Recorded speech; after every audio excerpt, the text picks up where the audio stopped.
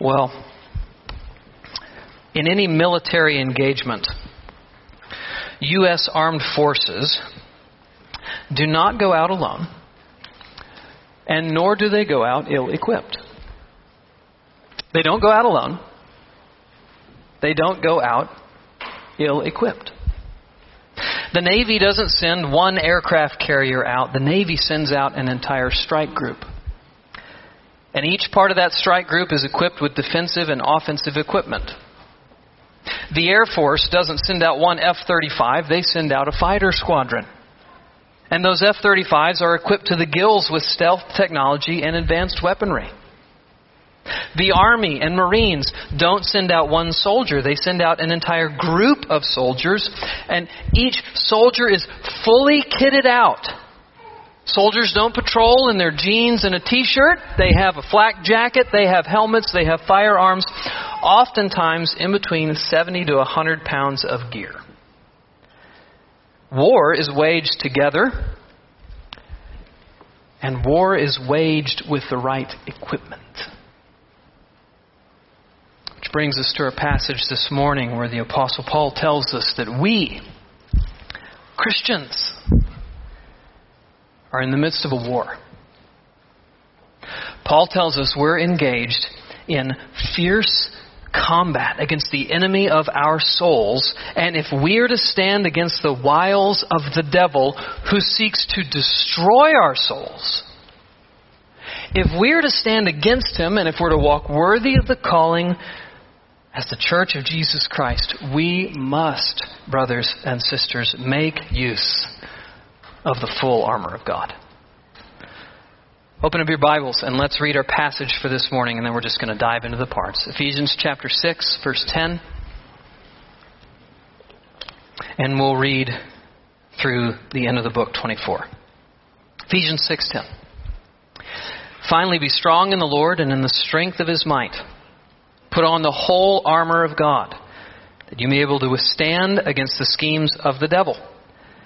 For we do not wrestle against flesh and blood, but against the rulers, against the authorities, against the cosmic powers over this present darkness, against the spiritual forces of evil in the heavenly places. Therefore take up the whole armor of God. You may be able to withstand in the evil day, and having done all, to stand firm. Stand therefore, having fastened on the belt of truth, and having put on the breastplate of righteousness, and as shoes for your feet, having put on the readiness given by the gospel of peace. In all circumstances, take up the shield of faith, with which you can extinguish all the flaming darts of the evil one, and take the helmet of salvation, the sword of the Spirit, which is the Word of God. Praying at all times in the Spirit with all prayer and supplication. To that end, keep alert with all perseverance, making supplication for all the saints, and also for me, that words may be given to me in the opening of my mouth boldly to proclaim the mystery of the gospel, for which I am an ambassador in chains, that I might declare it boldly, as I ought to speak. So that you also may know how I am and what I am doing. Tychicus, the beloved brother and faithful minister in the Lord, will tell you everything. I have sent him to you for this very purpose, that you may know how we are and that he may encourage your hearts. Peace be to the brothers, and love with faith, from God the Father and the Lord Jesus Christ. Grace be with all who love our Lord Jesus Christ with love incorruptible.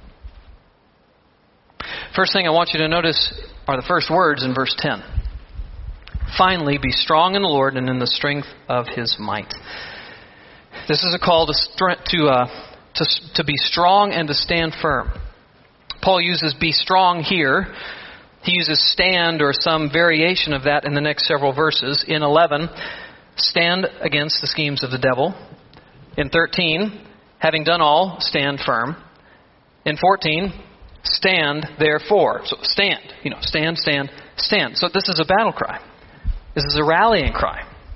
This is the siren going off, alerting soldiers to arms. And this is the last thing Paul has to say before he signs off on this letter. Finally is how the verse begins, right? This is his last exhortation he has for us in the whole section of Ephesians that's focused on exhortation, chapters 4 through 6. Now, why is this last word a call to battle readiness? Why is this last word a word about warfare? I want you to remember the context of Ephesians. God has done two incredible things through Jesus Christ. First, He's given us peace with God. The message of the Bible is that all of humanity, no matter how good we are, no matter how much we accomplish, no matter how earnest we are to live honorably, all of us are wayward sinners. We do not love God with all of our heart, with all of our soul, mind, and strength, which is what He requires of us as our Creator. And so we're at odds with Him. Ephesians 2 describes us like this: you were dead in your trespasses and sins in which you walked, following the course of the world, following the prince of the power of the air, the spirit that is now at work in the sons of disobedience, among whom we all once lived in the passions of our flesh, carrying out the desires of the body and of the mind, and were by nature children of wrath. Humanity is not at peace with God. By the way, that's why we don't feel at peace. The reason we don't feel at peace is because we actually aren't at peace with our Creator. But Jesus has acted to rectify that problem. Ephesians 2 again. But God, being rich in mercy, because of the great love with which He loved us, even when we were dead in our trespasses and sins, made us alive together with Christ. By grace you have been saved.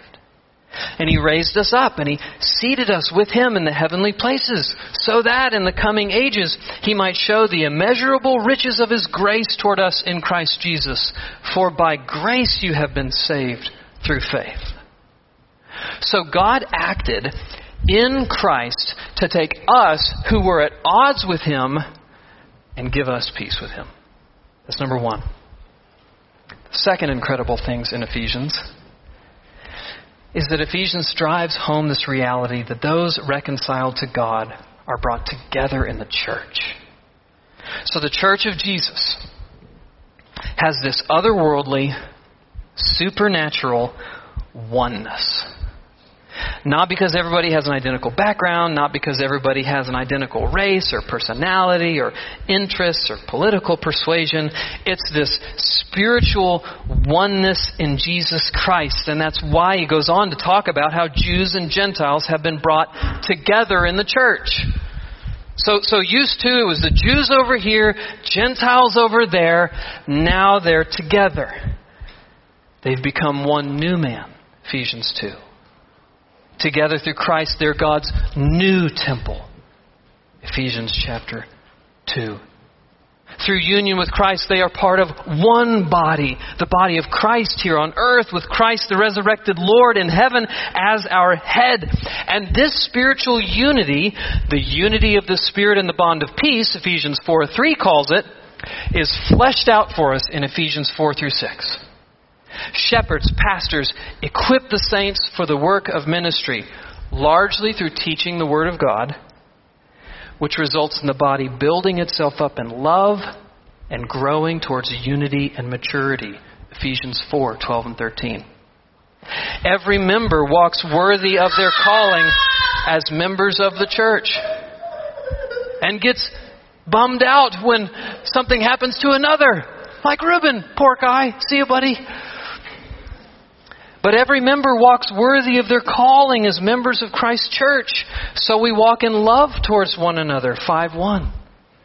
We walk in the light towards one another, 5:8. We walk in wisdom, 5:15. Wives and husbands, children and parents, bondservants and masters, all embrace their God-given roles and responsibilities. So you read through Ephesians 4-6 and you think, this is beautiful. This is awesome. This is the church as she's supposed to be. But that's the rub. That's the rub. This is the church as she's supposed to be. Depending on how long you've been around or your own personal inclination towards being a glass half full guy or a glass half empty guy, you could also walk away from Ephesians 4 through 4 through 6 thinking, well, that's a pretty picture, but that's not real life. That's a pretty picture, but that's not real life. Church splits are real life. Christians jealous towards one another, that's real life. Unreconciled relationships, that's real life. Broken marriages, that's real life. So let's ask the question. If Paul paints such an awesome and beautiful picture, why is it often not a reality? Because we have a formidable enemy. Verse 11. Put on the whole armor of God. Why? That you may be able to stand against the schemes of the devil. And look at how formidable this enemy is. For we do not wrestle against flesh and blood, but against the rulers, against the authorities, against the cosmic powers over this present darkness, over the spiritual forces of evil in the heavenly places. Therefore, take up the whole armor of God, that you may be able to withstand in the evil day, and having done all, to stand firm. This is a briefing from the Apostle Paul on the enemy we face as a church. It's a cosmic enemy. So not flesh and blood. The full array of demonic activity in the heavenly places. It's a powerful enemy. So not one to be taken lightly or underestimated. Cosmic powers over this present darkness. And it's a pitched battle. We wrestle, the text says. You ever watched a wrestling match? A good one? You ever wrestle yourself? It's not child's play, it's intense. Now, Jesus has conquered these enemies. You actually need to know that. It's not as though King Jesus and the devil and his minions are at war and who knows who's going to win. That is not the case. Jesus has already won. He struck the head of the serpent on the cross. It was a mortal blow. Ephesians 4 says, when he ascended on high, he led a host of captives in his train, the demonic powers he defeated. And yet, the devil has not conceded defeat. Although his time is short, although his doom is sure, one little word shall fell him, we sang. He is furious. He hates God. He hates God's people. And he is determined to take as many down with him as he can. Honestly, church, we cannot take this lightly. Sometimes we ignore the reality of this cosmic enemy. We don't think about it. We don't acknowledge it. We don't speak about it. We act and behave as if he weren't a threat to us. We read passages like 1 Peter 5:8 that says he's a roaring lion seeking someone to devour, and it has no effect on us, as though we think he's not coming for us. Other times we think about him in childish ways, silly ways really. We get a flat tire. The devil put the nail in the road. We're late to work. Well, the devil was behind the traffic. Thinking about him like this just shows he's already got the advantage over us because we underestimate him. Brothers and sisters, the devil doesn't give a rip about flat tires. He wants to destroy your faith. He wants to destroy our church. And he is very good at devising means to accomplish his ends. Do you know what he's behind? Do you know what he's underneath? Do you know what he's influencing? Leaders falling. If he can get a leader to fall through moral failure, through doctrinal drift, he can take down a ton of Christians in the church. Would you pray for me? For our elders? Division. Relational division. If he can get just enough people to be bothered. Now, not too bothered, mind you, because then they might actually talk and reconcile. But just enough bothered to where they can tell themselves they're fine with the other person, but really they're not. If he can get enough of that, he can sap the display of Christ's love right out of a church. And he loves doing that. How about division over secondary matters? If he can get enough people fired up with each other over COVID or politics, he's going to suck the joy, peace, and unity right out of a church. That was one of my biggest fears last year. Missional confusion and drift. He wants churches focused primarily on societal matters. For those who trend left towards social justice. For those who trend right towards Christian nationalism. He wants a church focused on those things and not the actual mission of the church, which is to make disciples through the proclamation of the gospel. Speaking of, he's behind gospel confusion, gospel drift. What is the gospel? He wants churches to believe a therapeutic gospel. That Jesus came to give you wellness. So pervasive in our culture right now, that idea of wellness. Where do you go that you don't see it? Beware of importing that into your heart and thinking that that's what Jesus came to give you. A prosperity gospel. Jesus came to make you healthy and wealthy. The devil wants the emphasis off of God's holiness, our sin, and Christ's sacrifice on the cross to pay for it as our true need and our true treasure. He loves immoral thoughts. Immoral thoughts in God's people that start small, that are coddled and grow over time. And eventually, if He has His way, bursts forth into our lives, wreaking chaos in our family, wreaking chaos in our church. He loves to isolate. You know what? You're the only one that can't get yourself together. You are the only one that struggles with that sin. You are the only one. Don't talk about it. Don't confess it. Don't ask your brothers and sisters for prayer. They won't understand you. He loves that stuff. He loves to discourage. You've done it again? Really? God's angry with you. Don't go to the foot of the cross and look at the Savior. You've done that too many times. Don't sing at church before you get yourself in a better place. Don't pray. He won't hear. No, you need to get your act together before you go back to God. He loves that. He loves to lie about God. He loves to implant these thoughts in our minds that God is not for us, that God does not love us, that God's ways are not best. He is a liar, and keep in mind His end.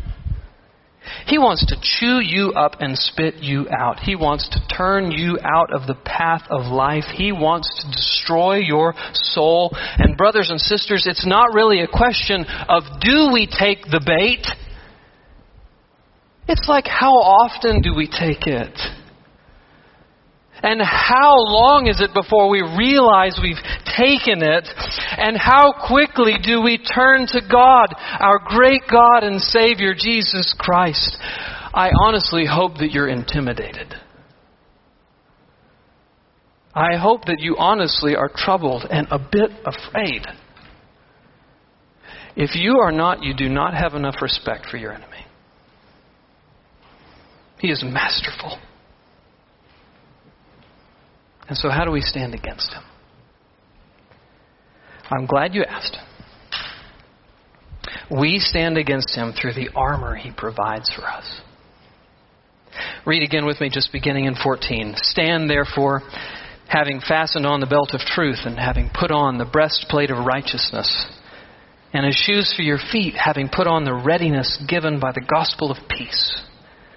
In all circumstances, take up the shield of faith, with which you can extinguish all the flaming darts of the evil one, and take up the helmet of salvation and the sword of the Spirit, which is the Word of God. Paul describes the armor of the typical Roman soldier of his day. Every piece. Belt that holds everything in place. The breastplate, which guards his vital organs. Shoes, a shield, helmet, sword. This is a battle-ready Roman, and by way of metaphor, a battle-ready Christian. But I want you to see something else. Paul doesn't envision a single Christian here. So all of the commands here are plural. Fasten the belt, put on the breastplate, take up the shield, every one of them, plural. This isn't addressed to a singular Christian. This is addressed to a whole platoon. Christians assembled as a church. So what's the point? It's really obvious. We fight together.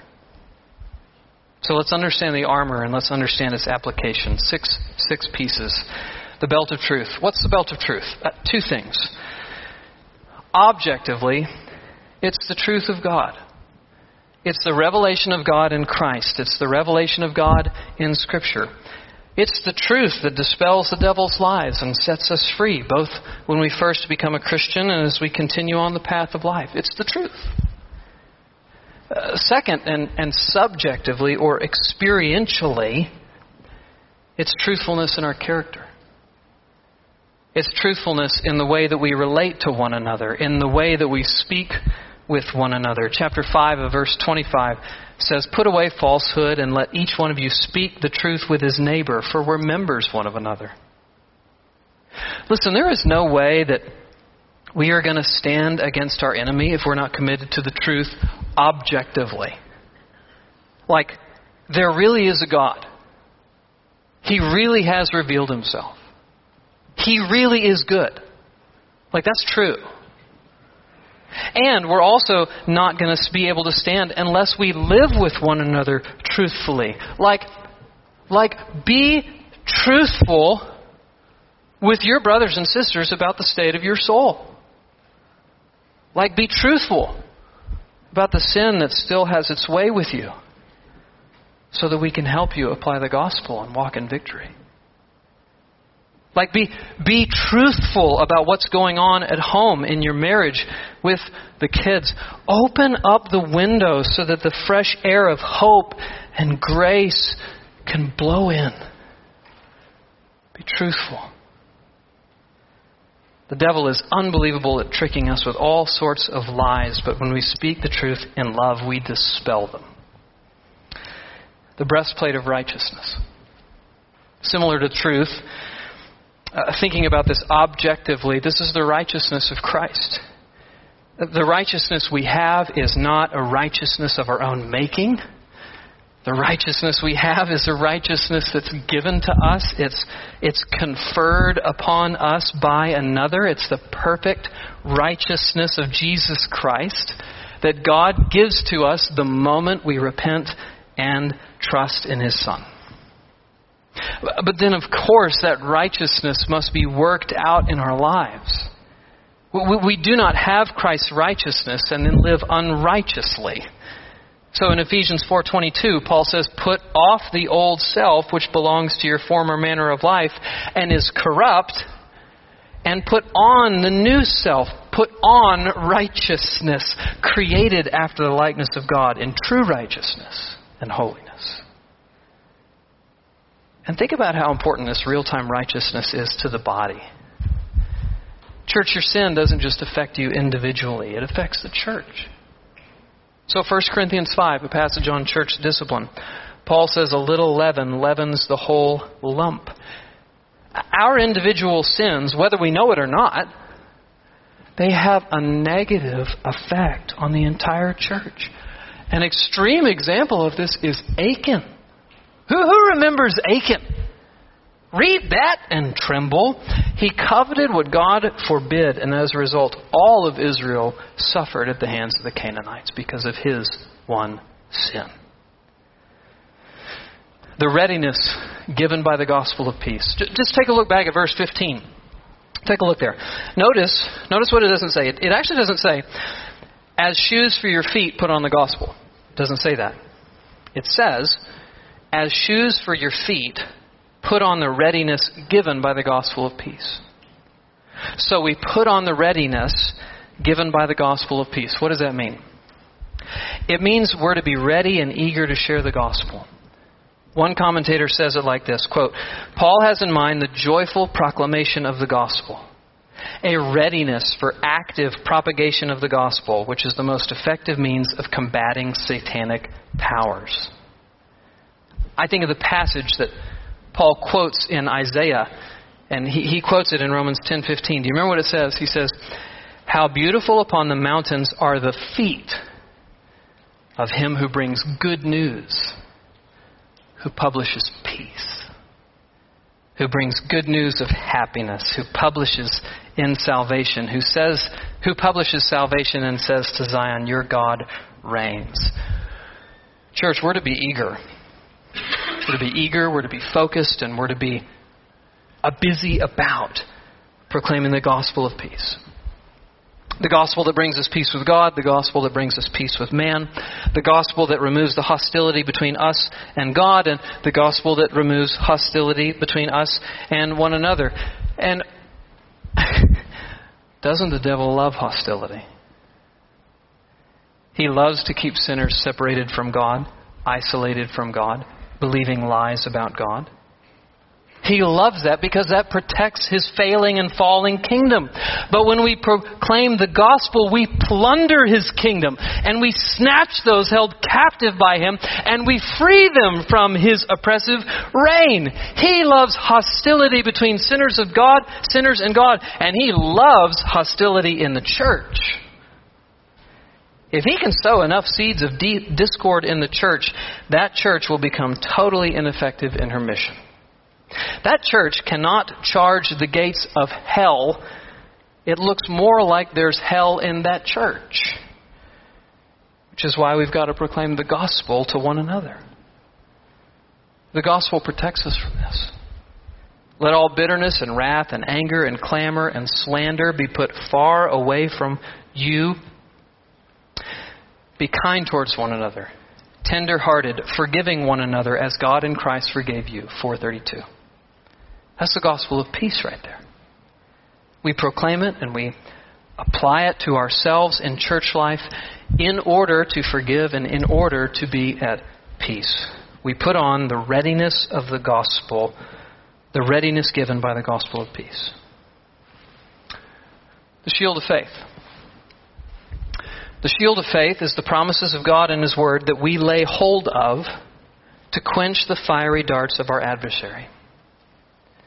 Our adversary is consistently and persistently all the time sending a barrage of darts our way. What are those darts?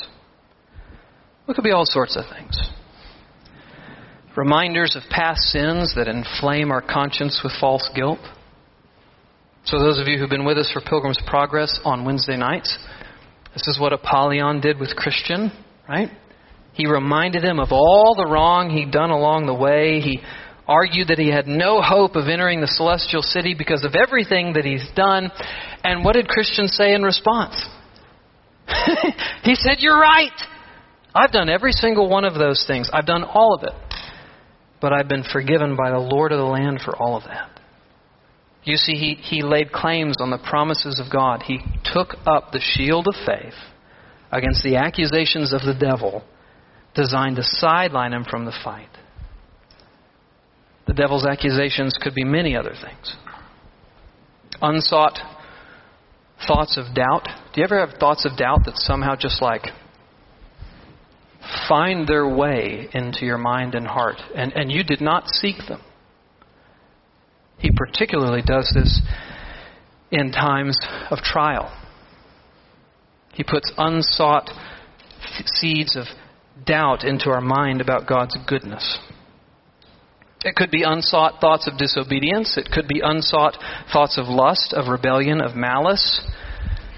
More subtly, if he can just get us distracted by taking our eyes off the war we're in and just get us more focused on consumption and ease, like upgrading the car, like upgrading the house, like focusing on the promotion, like thinking the next stage in life is what's going to make this one better. He is so good. His darts are focused on whatever will get us off a wartime mentality. His darts are focused on whatever will sideline us from effective service to the Lord Jesus. His darts are focused on distracting, diverting, disengaging, and ultimately destroying. And he doesn't do it in one fell swoop. That would be way too obvious. It's more like death by 1,000 subtle pinpricks. Church, we will only survive if we take up the shield of faith. If we persistently cling to the promises of God, the truth of God's Word, and apply them to the particular moment we're in. The helmet of salvation. Put on the helmet of salvation. So, commentators go back and forth on whether or not this is that measure of salvation we already have. So forgiveness, deliverance from Satan's bondage, adoption into His family. Or if it's the confident expectation of full salvation on the last day. So resurrection glory, Christ's likeness in heaven. To be honest, whichever one it is, or possibly both, the point is the same. What protects the church and what enables her to hold up our head with confidence and joy is the fact that we are saved. It's the fact that salvation has already been accomplished by God. Jesus Christ has crushed the head of the serpent on the cross, and so we can put the helmet of salvation on our head. This battle of life is so fierce, but this battle is the Lord's, we are His, and what does He promise the church? The gates of hell will not prevail against you. And so we take up the helmet of salvation. And then we take the sword of the Spirit. Take a look at the latter half of verse 17. After the helmet of salvation, it says, and the sword of the Spirit, which is the Word of God. This is the final piece of armor. It's an offensive weapon. It's a sword. And it's the Word of God. For the Word of God is living and active, sharper than any two-edged sword. Hebrews 4:12. So church, this is our weapon. Soldiers have M16s. We have the Word of God. But unlike M16s, the Word of God doesn't simply kill. Unlike M16s, the Word of God kills in order to make alive. It wounds in order to make whole. The Word of God is designed by God to teach us about the truth of God, the truth about ourselves, and it's designed to save and sanctify, and it is unbelievably effective. All Scripture is breathed out by God and is profitable for teaching, for reproof, for correction, for training in righteousness, that the man of God may be complete, equipped for every good work. So brothers and sisters, may we never individually or corporately take our Bibles for granted.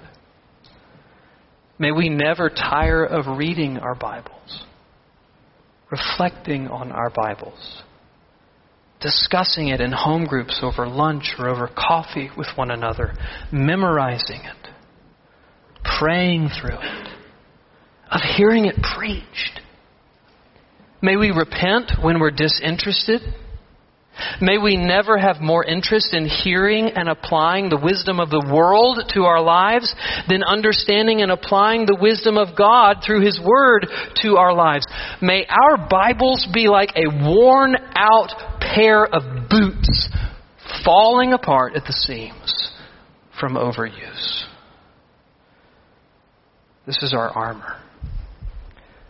The belt of truth, the breastplate of righteousness, the readiness given by the gospel of peace, the shield of faith, the helmet of salvation, the sword of the Spirit. This is our battle kit that God gives us so that together we can stand firm against the wiles of our adversary. But there is one more important thing.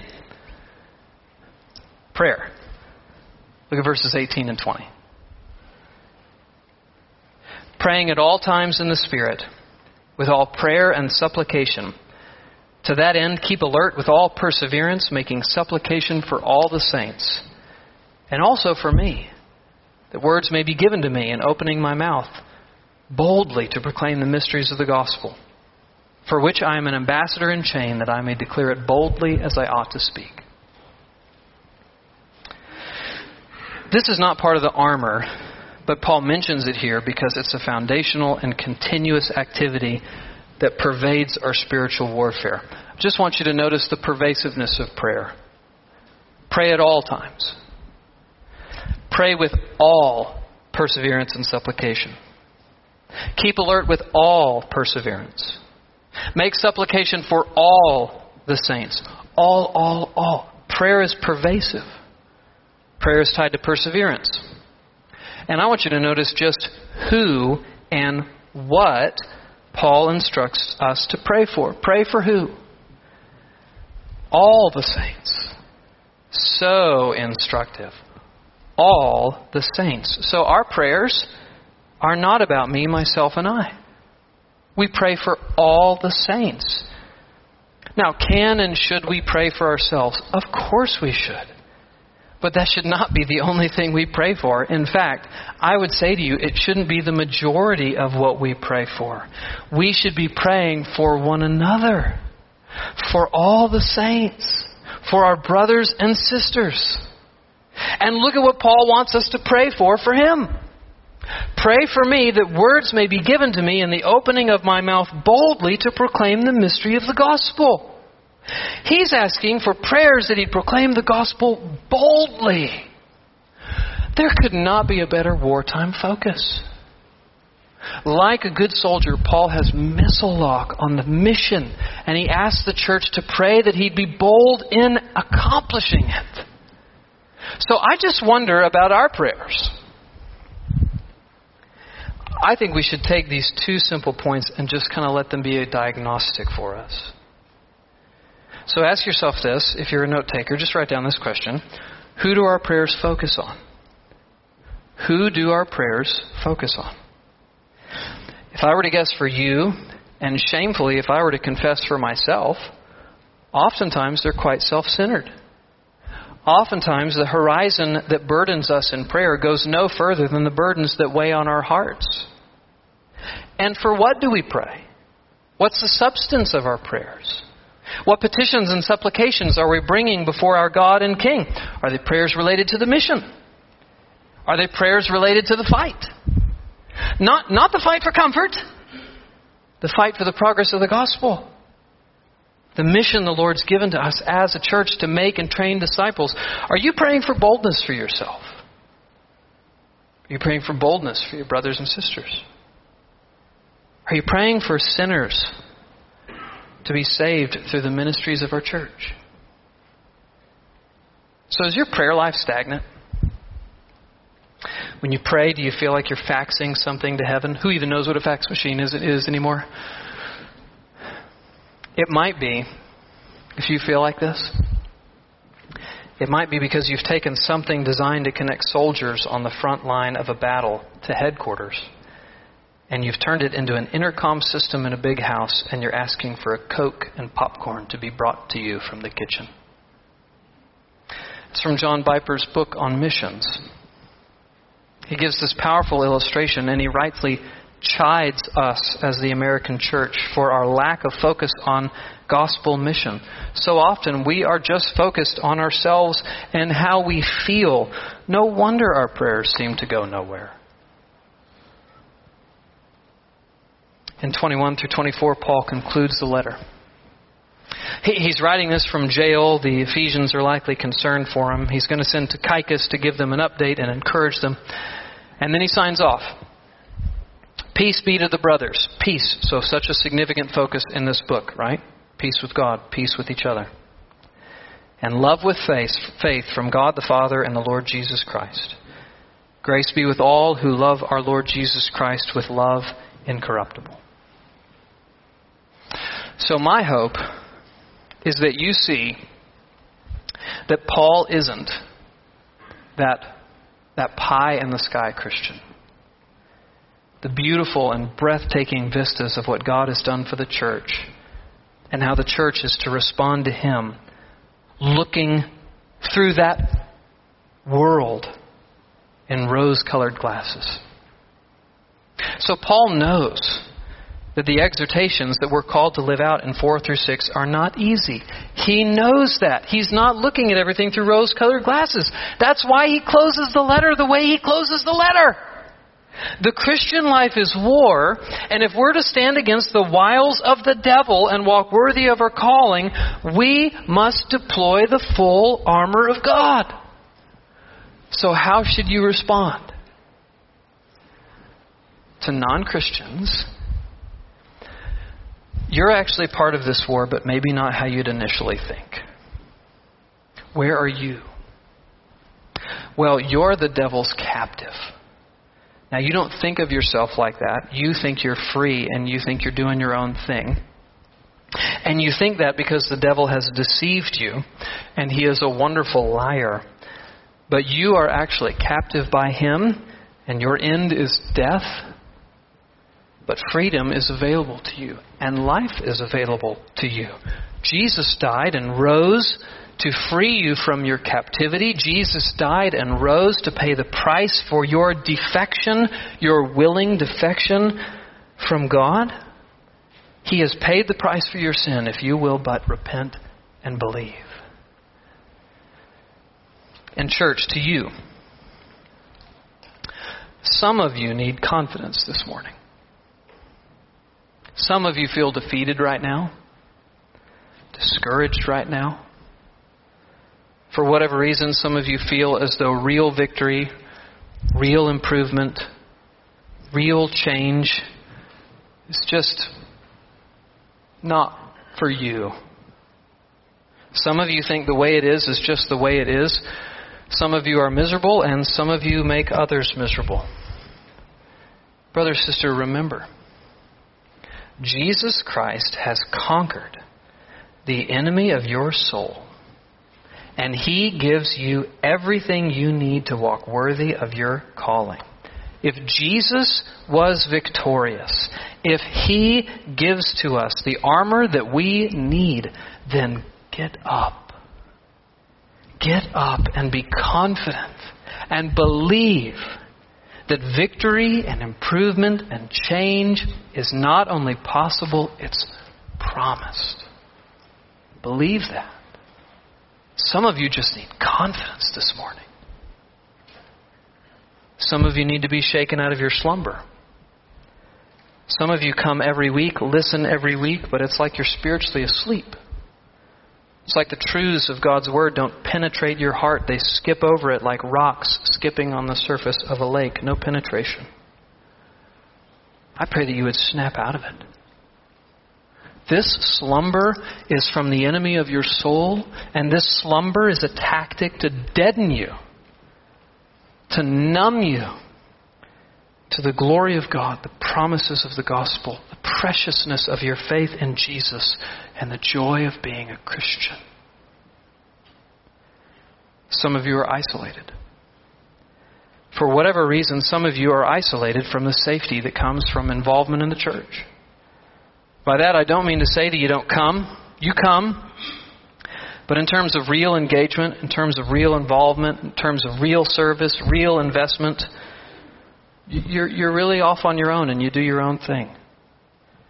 Church for you is something you do. It's not a band of brothers upon whom you depend for your life. You're isolated.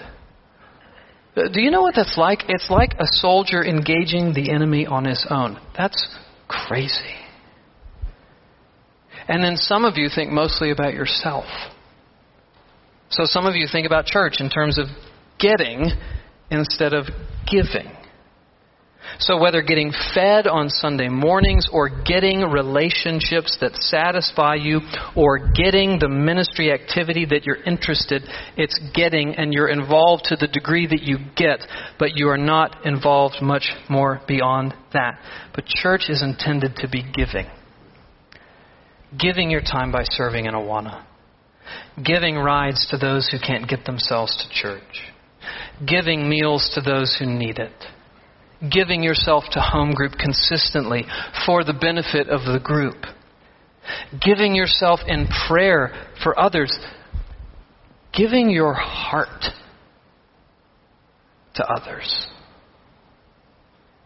Giving, not getting, is what makes us effective in gospel ministry.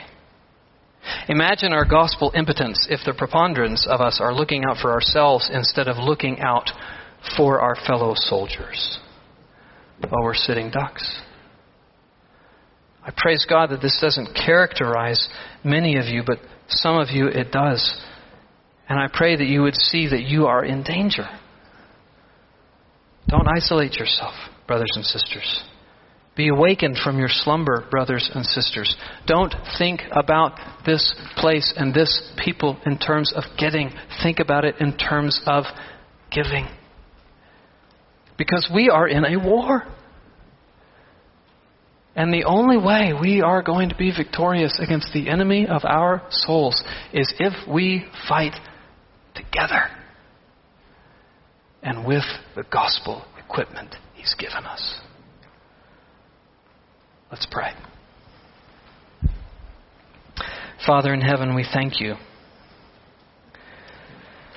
that You have given to us all that we need for life and godliness. We thank You for this armor, Father. And we pray, God, that You would give us grace to engage as You would have us to engage for our well-being, for the well-being of the church, for the mission of the church. We ask it in Jesus' name. Amen.